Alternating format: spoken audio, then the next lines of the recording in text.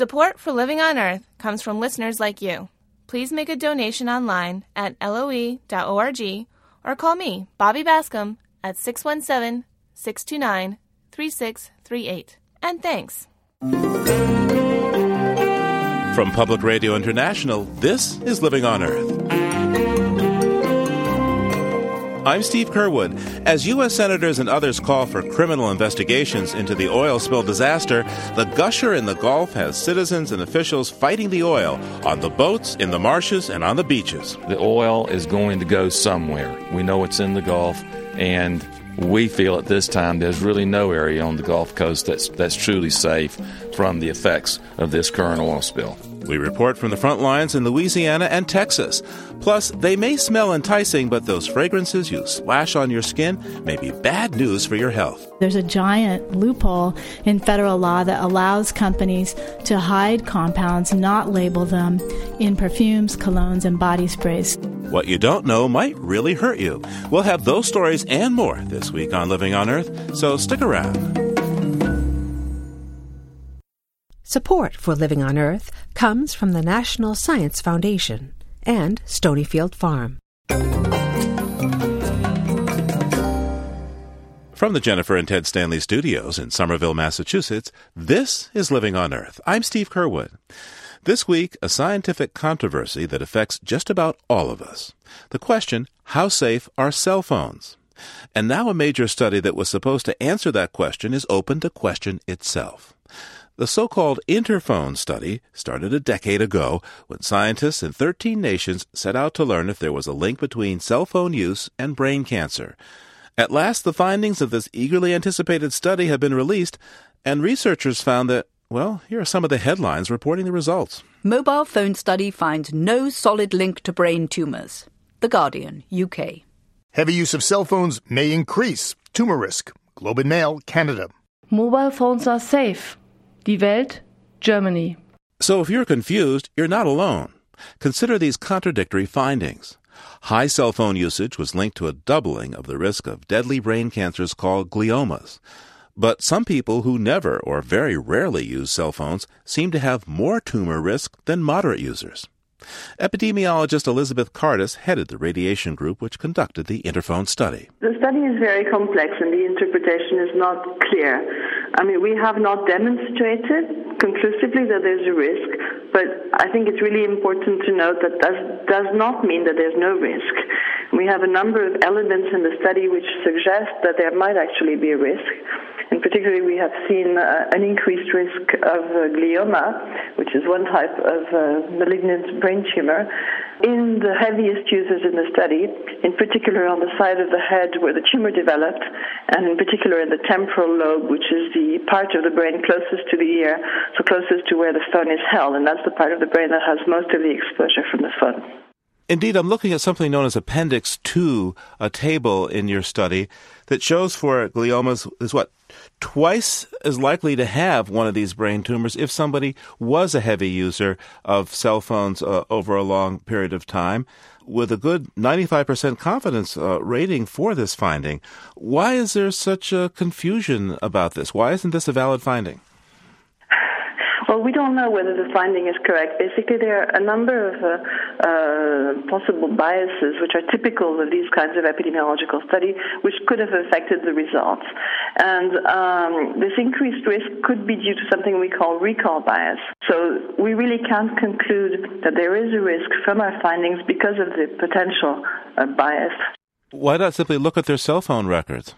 We've tried to do that actually in a smaller scale validation study. We had hoped we'd be able to do that on many people in the study, but unfortunately at the time we did the Interphone study, it was very difficult to go back in operators' records and get long-time historical records for the study subjects. By the way, the number of minutes per day that somebody used a cell phone that considered a high use averaged, less than 30 minutes a day? Yes, that's correct. Interphone was basically carried out between 2000 and 2004, depending on the country. And we asked about people's long-term, historical use of mobile phones. We were asking about their use in the late 1980s, early 1990s, at a time when mobile phones were used much less than today.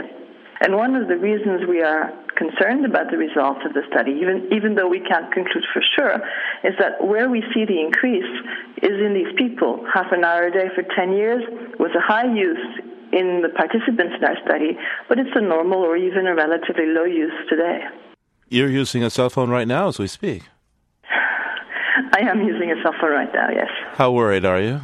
I don't use a cell phone very much, and when I can, I basically try to find ways to reduce my exposure, either using a landline or using the speaker of my phone. Do you have any children, Dr. Cardis? Yes, I have 2 children. How old are they, and are they allowed to use cell phones? They're 8 and 11 years old, and they do not have a cell phone. They use it very, very rarely when they have to, but they don't have a cell phone. Now, Dr. Cardis, you're an epidemiologist. You're not a journalist. So it's probably unfair of me to ask you to do my job, but if you had to write the headline for this story, what would it be? That's a very good question. What is your headline? In my opinion, and as I said, this is a very complex study, and its biases and errors limit the interpretation. So we have different people in the study group interpreting the results differently. In my personal opinion, I think we have a number of elements that suggest a possible increased risk among the heaviest users. And because the heaviest users in our study are considered low users today, I think that's something of concern. Epidemiologist Elizabeth Cardis directed the World Health Organization's Interphone study. Dr. Cardis spoke to us by cell phone from Barcelona. We turn now to the massive BP oil well blowout in the Gulf of Mexico and the question of criminal behavior.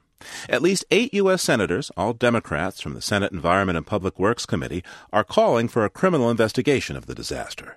Jonathan Turley teaches at George Washington University Law School, and he says it's a matter of when, not if, the companies and employees involved will face grand jury probes. When you have an environmental accident of this size, there is a presumption that criminal investigations will follow.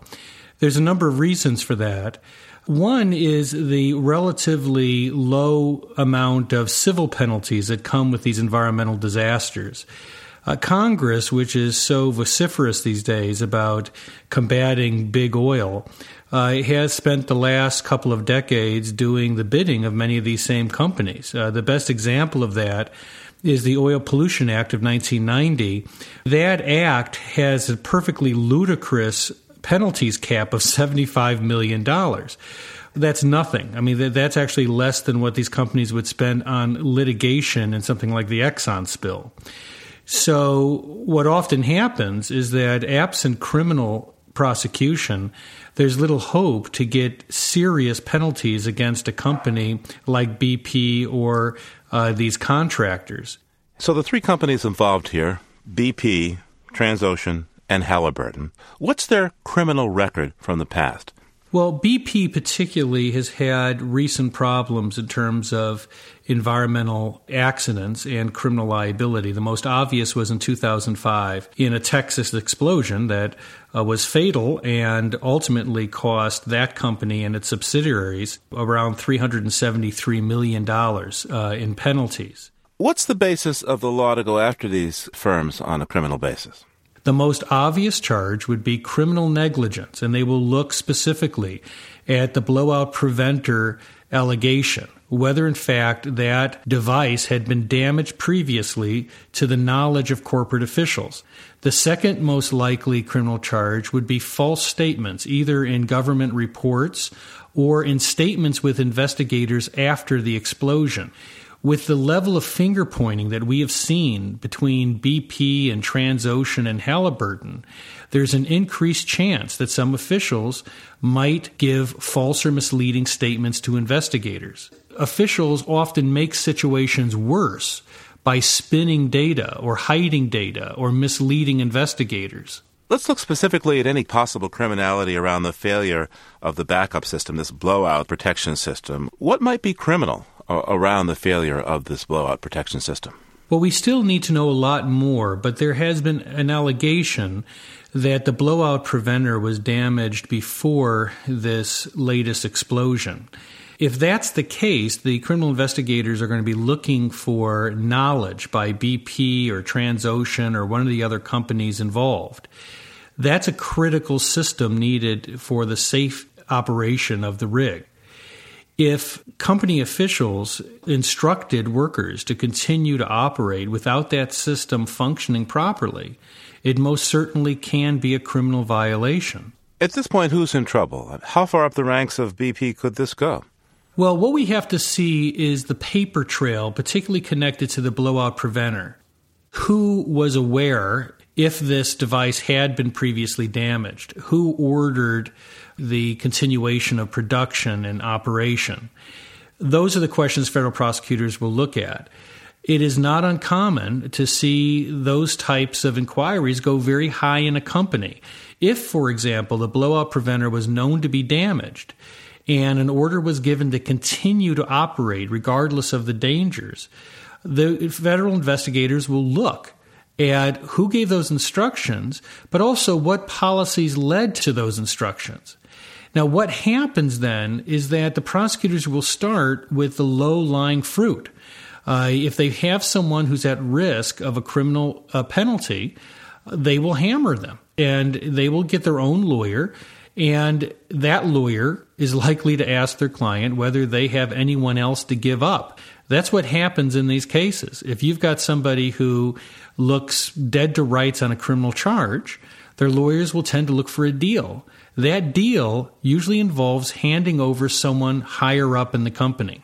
What's the likelihood that people will go to jail over this case? Well, there's an expectation of the public that a disaster of this size will result in serious punishment, including jail time. You have various potential defendants here as companies, and each of those companies has literally hundreds of people who were involved on some level with this case.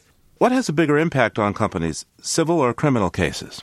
The important thing about criminal penalties is not just that corporate officials can go to jail, but that the civil cap on penalties under the Oil Pollution Act of 1990 are no longer relevant. In criminal law, you can often get a multiplier. You can actually get more than the actual damage found by the court as part of the penalty. So for BP or these other companies, criminal prosecution could have a devastating impact, not just simply in terms of the actual penalties, but the impact that it will have on their stock. As for their officials, they are personally accountable under criminal law if there is evidence that they knew of these problems or that they intentionally lied to investigators. If you're an attorney for one of these companies, these are going to be rather long nights because you can't really control what people are saying without being accused of obstruction. So you have a lot of people talking to a lot of investigators, and any of those communications can technically become a basis for criminal prosecution if they are evasive or false. Jonathan Turley is a professor of law at George Washington University Law School. Thank you so much. Thank you. It was a great pleasure.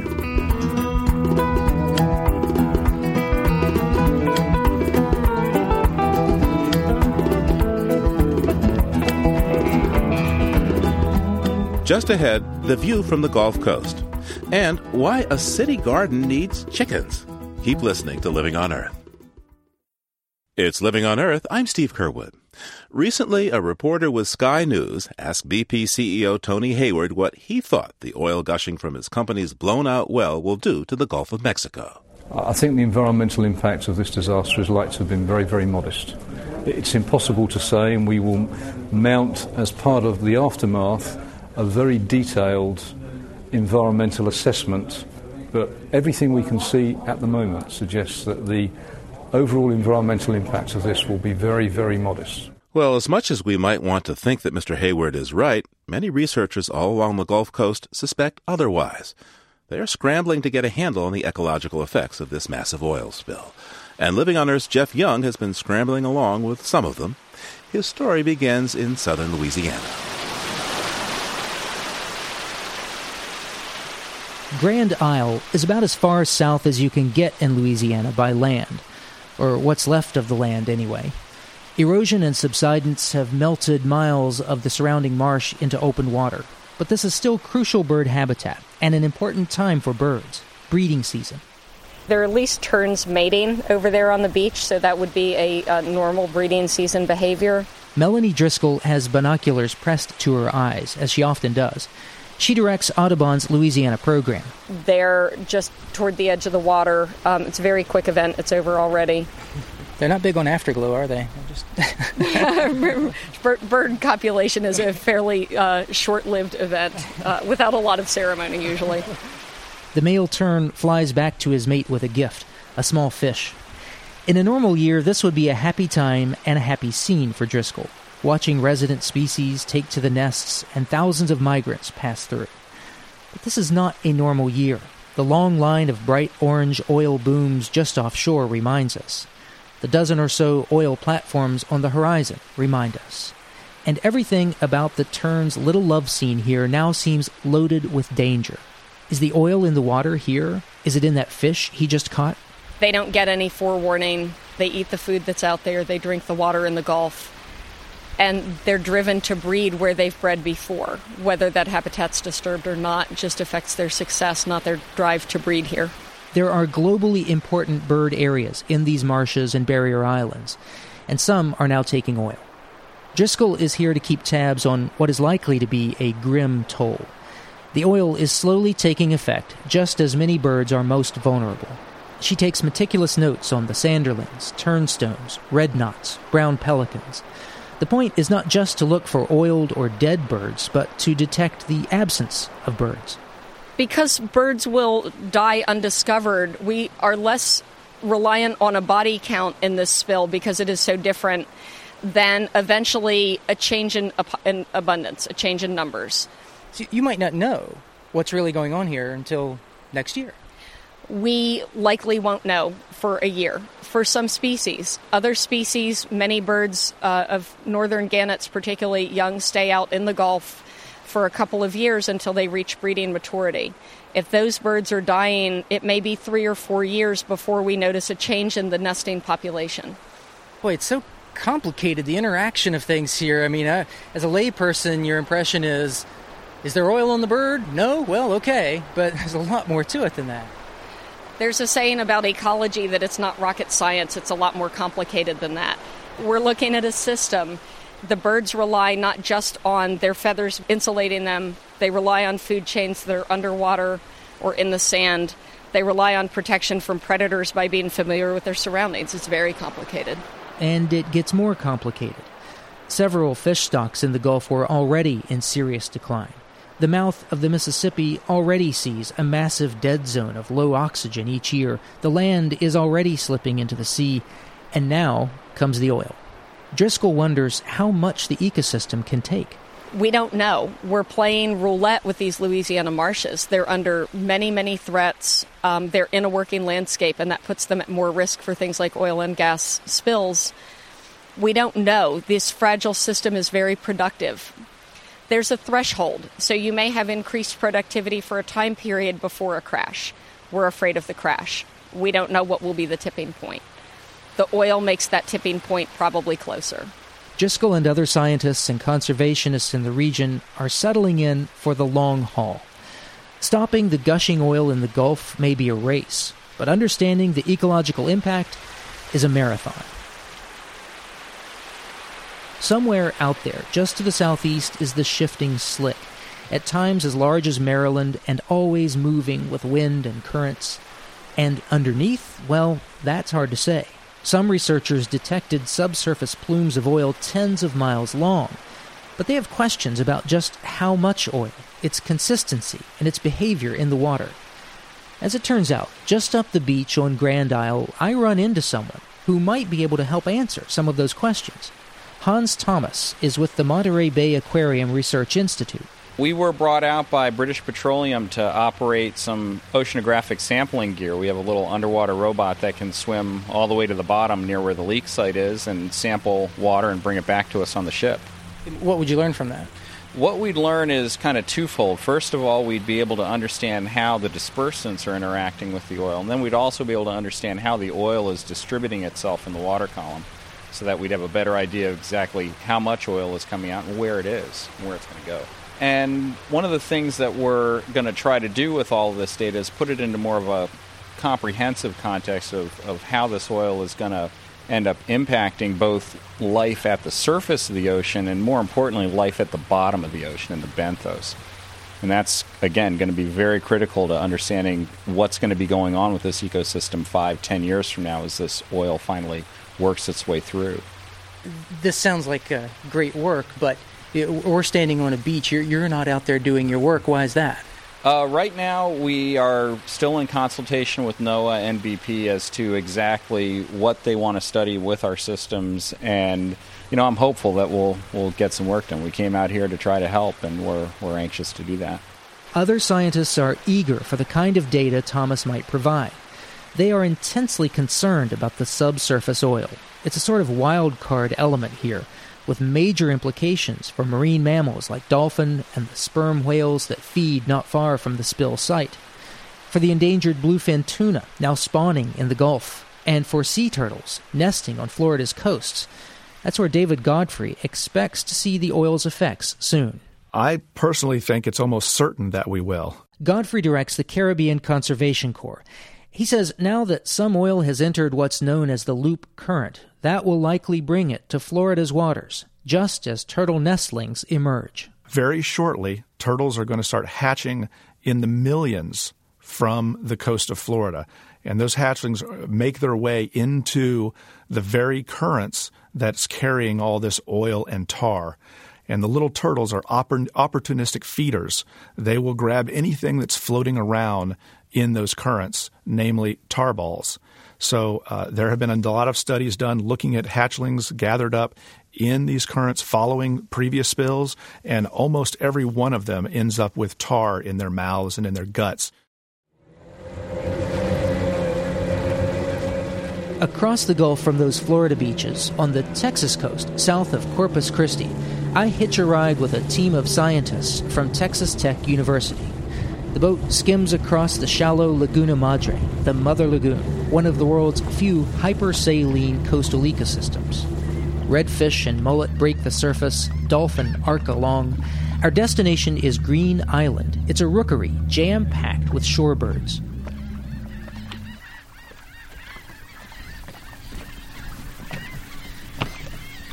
Birds are just everywhere in the brush here. Another roseate spoonbill just went overhead.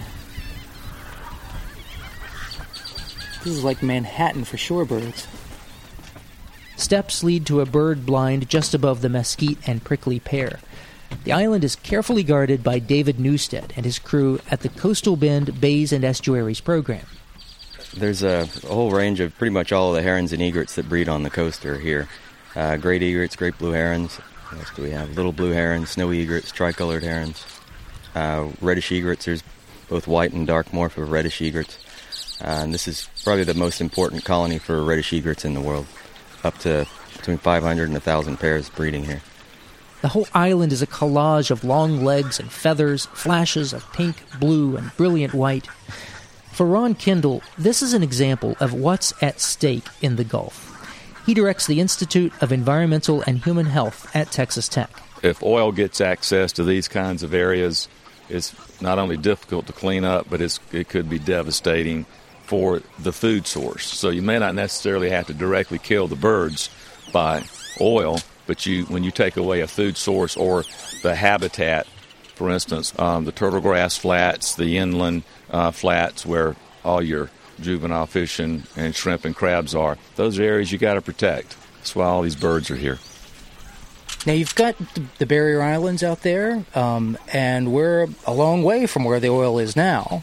Are you really concerned that you'll see oil here? Well, we know that we've had millions and millions of gallons of oil leaked into the Gulf now, and some of it's on the surface. But it's not necessarily just what's on the surface. It's what's in the water column and what's on the bottom.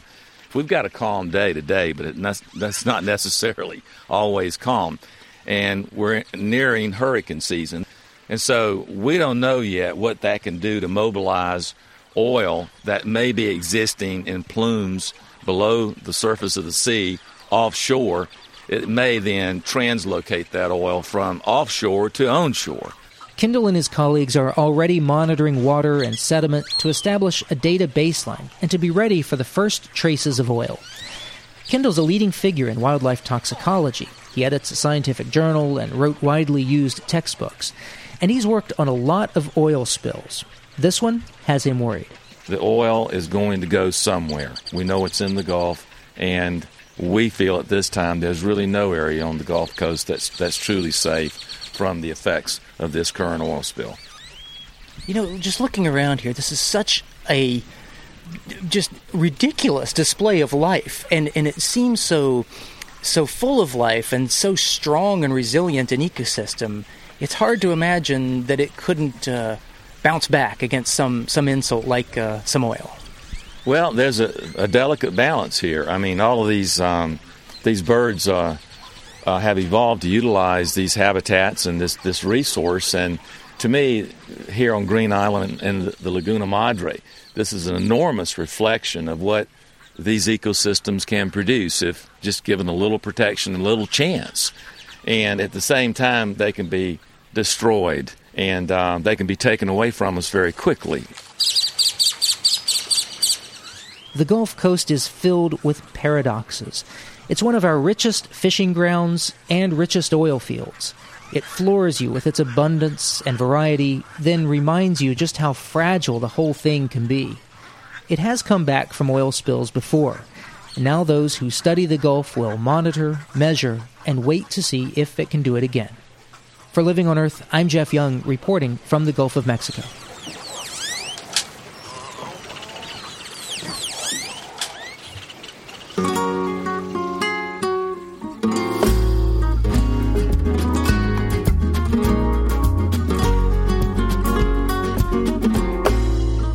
Michelle Obama does it, thousands of New Yorkers do it, and you too can grow a garden, even if you live in the inner city.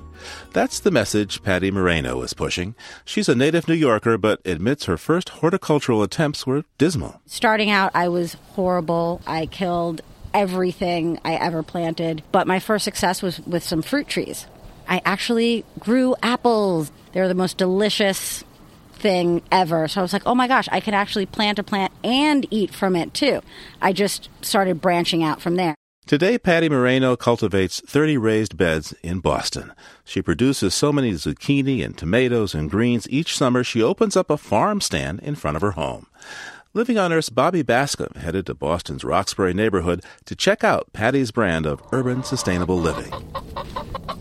I just want to see if there are any eggs under these ladies over here. No eggs. Bummer. They start producing eggs actually at 20 weeks. That'll be like a few a week. Then as they mature, one a day. For the average person that wanted to have, backyard chickens, how feasible is it? It's so easy. It's much easier than a dog. Like, you never have to walk them, unless you want to. They are my garden helpers. They, scratch and till the soil for me. They eat all the bugs, and then they fertilize it. Let's go over to my smaller garden. We're going to get to work a little bit over here. Oh, you're going to put me to work? We're going to put you to work. This is basically a demonstration garden that I wanted to put together to show what you could do in like an average size backyard. Being Puerto Rican, one of the raised beds I plant every year is a Latin Caribbean mixture of beans and peppers and cilantro, all of the things that you would need to make this thing called sofrito, which is like a base flavor for a lot of the food that you would eat in Latin Caribbean culture.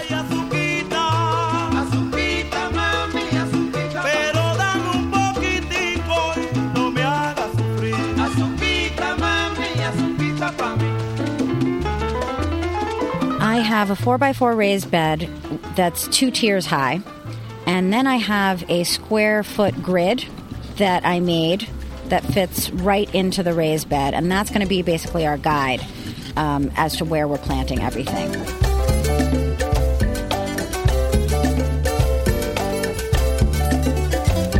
We're going to companion plant. In this whole bed, we're going to be able to make an amazing stir fry. So we're going to have, the eggplant, a Siamese dragon stir fry mix, which just has tons of different Asian greens in them. Arranging different configurations of raised beds is like my hobby. That's just fun for me. That's Saturday night, planning raised beds. It's a party.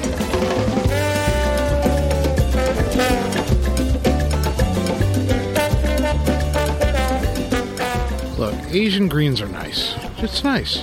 Spicy, it's different taste. But how about some potatoes and some corn and some lettuce? My name is Robert Patton Sproul, and I'm Patricia's husband. I want a record of potato. I want to do 800 pounds of potato, and I'm trying to do 200 pounds of corn. Wait a second. How big is this garden that you're growing all this in? Small, I'll show it to you. It's not that big. It's only 4 by 8. This part is for his man garden this year. A lot of people grow potatoes in trash barrels, and that's the coolest thing ever, because basically they put the potato at the very bottom of like 6 inches of soil, and as it grows up, they keep filling soil around it. And then at the end of the year, they dump it out on a tarp, pull all the potatoes out, and they start over again. And then that one trash can version, people have done really gigantic amounts of potato in it. We, every year, manage to eat so many meals from the garden. The supermarket people do not know me.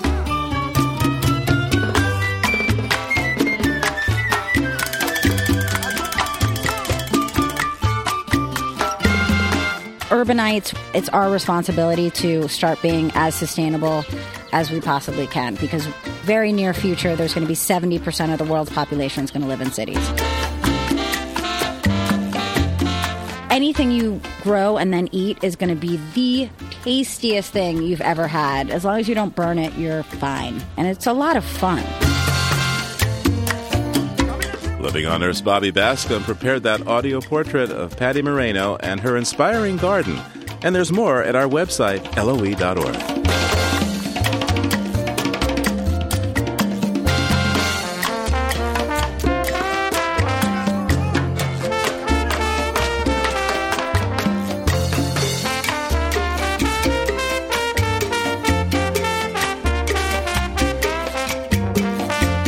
Coming up, the heady scent of hidden chemicals in your perfume.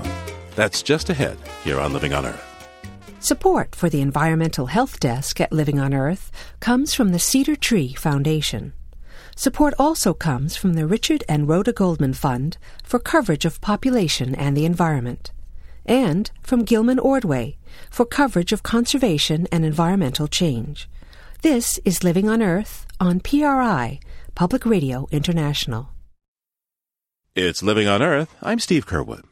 Today, another story from our sister online initiative called Planet Harmony, where all are welcome and the focus is on young people of color. American Eagle 77, J.Lo Glow, Calvin Klein's Eternity. These fragrances are cool these days. So, Ebony Payne and Ike Sriskandaraja from Planet Harmony decided to look into a recent study by an environmental think tank. It found many of these fragrances have secret chemicals that could potentially trigger allergies and disrupt hormones. Their report starts with Ebony Payne chatting with some shoppers at a mall in northwest Washington, D.C. Do you use any products with fragrance in it or any perfume? Always. And do you know what ingredients goes into making your products? Not really. I know there's alcohol in there. I don't know. I have no idea. Would you feel more comfortable buying fragrances if manufacturers actually labeled their ingredients like they do on food? Yes, that would be good. My daughter, she's sensitive to a lot of things because she has eczema. So I always make sure that things are more natural based. These days, yes, because I do not trust big companies anymore. Yeah, I'll feel more comfortable, but then again, I won't know what the ingredients are because there's all these long, complicated names, and you have to Google them. What if you were told that the ingredients in your cologne and perfume cause sperm damage and may cause an asthma attack? How would you feel about that? I don't know. Now you're making me think. Maybe I'll go and read, what they contain. You're killing me. I would probably have to stop just because I don't want to do anything knowingly harm myself. I would not use it anymore. That'll be a shocker. I wouldn't really want to use that. There are other ways to smell good. This is Ike Sriskandarajah. As Planet Harmony and Living on Earth's Ebony Payne found out, most people can't know what's in their colognes or perfumes. And since fragrance makers won't disclose their chemical recipes, an advocacy group decided to run their own tests. The Campaign for Safe Cosmetics analyzed a number of popular fragrance brands like Coco Chanel, Calvin Klein, Halle Berry, and Jennifer Lopez. Jane Houlihan of the Environmental Working Group helped author the report on fragrance. So we sent these 17 products to the laboratory. The lab analyzed them for a range of compounds and found for these fragrances that we tested, only about half the chemicals that are in the product are actually listed on the label. That means there's an awful lot that you can't know as a consumer when you're buying these products. And what people don't know could be harming them.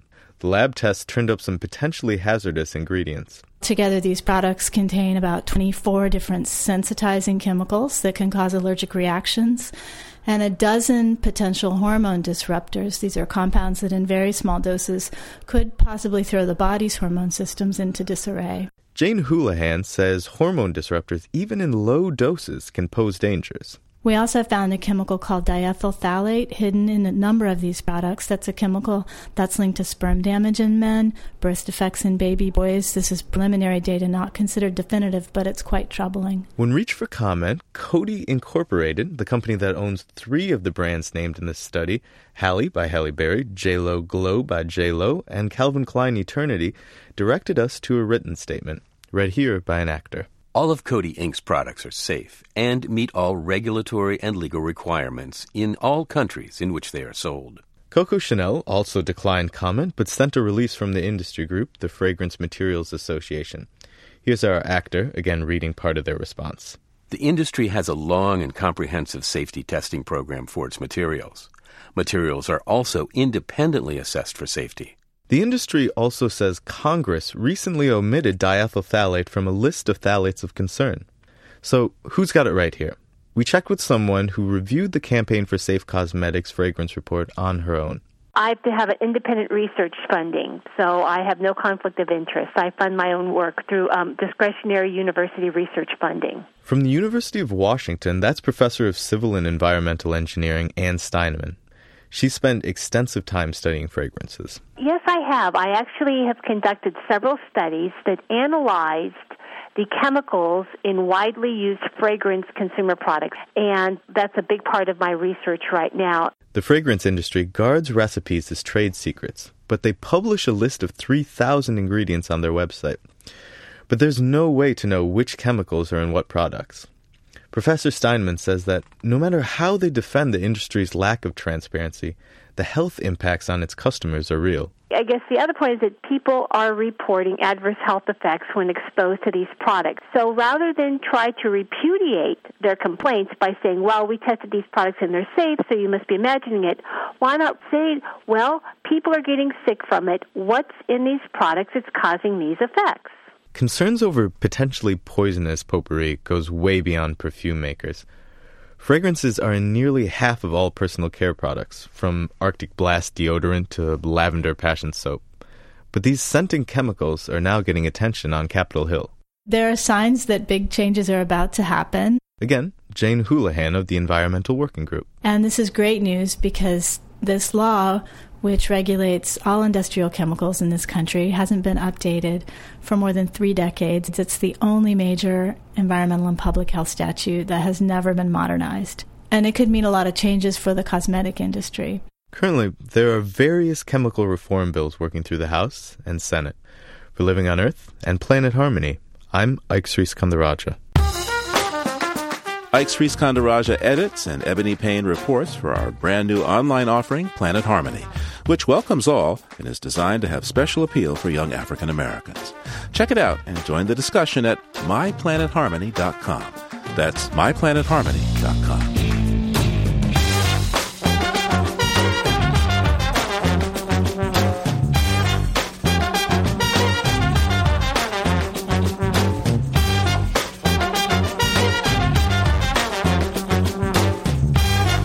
Recently, the journal Pediatrics reported a link between exposure to pesticides and the condition ADHD, Attention Deficit Hyperactivity Disorder. It seems that almost every week we learn some unsettling bit of news about the effects of chemicals in our food or water or air or the products we use. Environmental chemicals have long been a concern for author and biologist Sandra Steingraber, particularly those linked to cancer. In a new film based on her groundbreaking book of more than a decade ago, Ms. Steingraber explains why her own cancer diagnosis as a young woman left lingering questions about the disease. I'm one of those people who really does come from a family with a lot of cancer in it. I wasn't the first in my family to be diagnosed. My aunt went on to die of the same kind of bladder cancer that I had. I have uncles with prostate cancer, colon cancer. But the punchline of my story is that I'm adopted. Sandra Steingraber's book, Living Downstream, laid out evidence showing links between environmental toxins and cancer rates in her hometown. Now, a new edition of the book and a film of the same name expands the evidence of the relationship between our health and our environment. Sandra Steingraber, welcome to Living on Earth. Thanks, Steve. Where did you grow up, and tell me why you relate the cancer you developed as a young adult to the environment in which you were raised? I grew up right in the middle of the middleest state in America, the second of the three I states. Illinois is both an industrial state. We have 30 different industries along the Illinois River Valley. And indeed, I could look out my back door and see all the smokestacks of industry. But I could look out the front door and see the farm fields of agriculture. So it's also a very agricultural state. And as a young biologist, I knew that families have more in common than just chromosomes, that we share an environment. I used some of my background in biology to be able to read the medical literature, and I learned that my particular cancer, bladder cancer, is considered a kind of quintessential environmental cancer. We actually know more about the environmental contributions to that disease than many others. And so I was really interested not just in my own cancer, but the cancer rate of the whole area, because I'm only a sample size of one. So yeah, it turns out there are bladder carcinogens that periodically turn up in my hometown drinking water wells. For example? Well, perchloroethylene is one. That's a solvent that's used to dry clean clothes.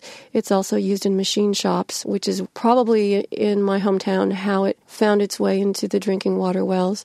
Trihalomethanes are another group of chemicals that are actually created when we chlorinate water. So I've never actually claimed that drinking water with these suspected bladder carcinogens in it as a child is what gave me bladder cancer. But what I do say from a human rights point of view, when these chemicals are allowed free access to our environment and trespass their way into our bodies, somebody's going to get cancer. And that's the problem. What about this gap between what's known about cancer and the environment and what's communicated and the way people behave about it? Why does this gap persist? I think there are probably multiple reasons for it. When you go into the doctor's office, you always fill out questionnaires about your family medical history, and there are no questions that ask you about, where is your water supply compared to the toxic waste landfill? What are you exposed to in your occupation? We come to believe the source of cancer must lie within the DNA machinery of our cells. I think that we spent a lot of time in the 1990s searching for cancer genes, but the field of study now called epigenetics reveals that, in fact, there is another layer of instructions on top of our genome called the epigenome to mediate environmental messages streaming in from the outside world. And so the new thinking now within the scientific community about the way genes and environment interact is more like a piano, with our genes as the keyboard, if you will, and the environment as the hands of the pianist. You could play Bach, or you could play improvisational jazz. It's the same keyboard, it's the same DNA, but the environmental messages have changed. And so really, we need to see cancer as the result of an interaction between genes and the environment. At one point, you go back to where you grew up in Illinois, and you have an interesting conversation with your cousin, who's a farmer. Let's listen to some of that from your movie, Living Downstream. We will use a little bit of atrazine usually in the spring, and it'd be nice not to have to use any. It's expensive. Yeah. But in production ag today, it's pretty difficult not to. We try very hard to pick our places we use it. We want to keep it out of the water sources. We stay, hundreds of feet from any open creeks or surface drains, wells, things like that. Your cousin is using atrazine, which is banned. Actually, in the country where the company that makes it is headquartered, Switzerland, much of Europe, it is banned. Yet scientists here in the U.S. say there's not enough damning evidence. First, before I ask you about your cousin, how much evidence does it take to ban a chemical? I don't think there's one answer to that. The filmmaker Shanda Shivanis, I think, made a very wise decision to choose 2 chemicals to stand in for the hundreds that I kind of review in Living Downstream, atrazine being one and PCBs being another. And I think it's a study in contrast. PCBs are one of the handful of chemicals we abolished in the 1970s on the basis of less evidence than we have now for atrazine. And that turns out to have been a very good decision because new research keeps showing us how strong the link is between PCBs and certain kinds of cancer. And here's atrazine. The Europeans banned it based on their belief that it's inherently unmanageable chemical. Because it dissolves in rain, it runs into the water, it evaporates, finds its way into fog and snowflakes and raindrops. So here's my cousin John, one of the most caring people I know, and yet, like so many other farmers, he uses a chemical that is one of the most common chemical contaminants of drinking water. I'm sure he is being extremely careful, but the Europeans have decided that no one can be careful enough with atrazine. It's like opening Pandora's box. It's just unmanageable. And yet, we have the same data available to us, and we reach a different conclusion. It took you, 4 years to make this film, you said. And in the course of making it, you have a test that revealed some abnormal cells in your own body. I did. I took the camera crew in with me to one of my cystoscopic checkups. In so doing, I thought, well, I'll pull back the curtain of privacy around this exam, which is so common and familiar to me, but probably most people don't have a visual image of it. And it's an excellent tool of early detection. It saves lives. It should be me who brings a camera crew into this room. Then I got this unexpected result back from that particular exam. The thing that cancer patients usually do when a test comes back ambiguous is simply pull the curtains of silence around yourself and keep your own counsel. But it's a kind of high wire act because one wrong word, somebody says something a little too reassuring or they express a little too much worry, it knocks me off the high wire. The high wire being I have to be vigilant, I have to advocate for myself, I'm going to need a second opinion, I'm going to need to do some research, but I'm not going to panic. I'm going to hope for the best. So I'm seeking to make sure that we look as hard as we can for something that I don't want to find. That's a very hard psychic place to be, and usually you want to have a lot of privacy around you. But we're in the middle of making film, and so I knew that I was going to have to talk about these results within the real time of the film, and so we did. Is there a parallel between this personal uncertainty and that of scientists who are looking, say, for the hard proof about the danger of chemicals? You get an ambiguous result that could portend something. So that's an interesting parallel, actually. I think certainly based on the result of any one study, even if it's statistically significant, we can't conclude much. And so we're always in the scientific community looking across in different fields of study, veterinary science, epidemiology, lab bench work, to see whether there's a kind of state of the evidence that's beginning to emerge. And the question of our age is, at what time do you decide you have enough data to take action and do something differently? What have you done to take action amidst this uncertainty? I'm really interested in taking an upstream approach, a public health approach to these issues. I'm not interested, for example, in trying to have my children live inside some kind of non-toxic bubble. Moreover, there are many problems that we face that there are no individual solutions for. Most likely, my bladder cancer came through an exposure in drinking water.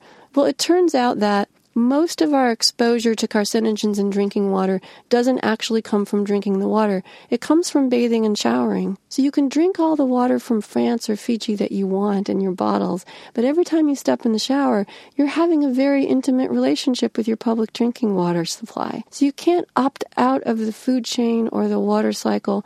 What is in the air, the water, and the food rearranges itself and becomes our blood and our flesh and our exhaled breath and our urine. If we don't want these chemicals in our bodies, we can't have them in the environment. Sandra Steingraber is author of Living Downstream and the principal player in a film of the same name. Thank you so much. Thanks, Steve.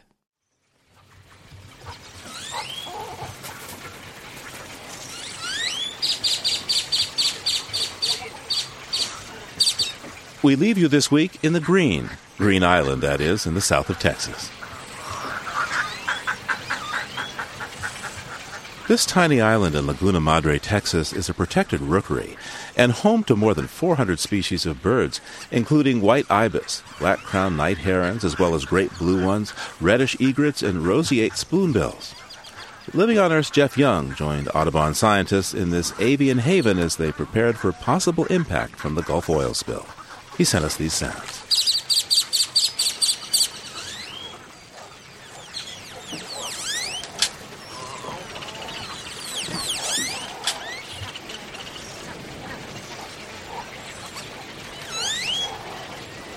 Living on Earth is produced by the World Media Foundation.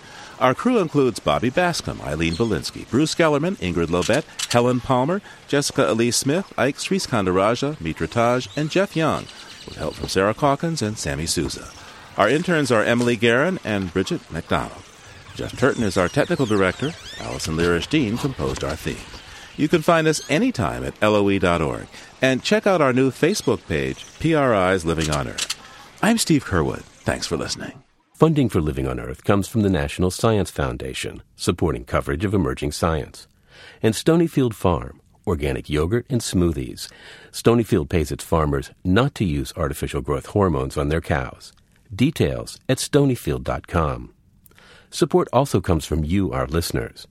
The Ford Foundation, the Town Creek Foundation, the Oak Foundation, supporting coverage of climate change and marine issues, and Pax World Mutual Funds, integrating environmental, social, and governance factors into investment analysis and decision-making. On the web at paxworld.com. Pax World for tomorrow. PRI, Public Radio International.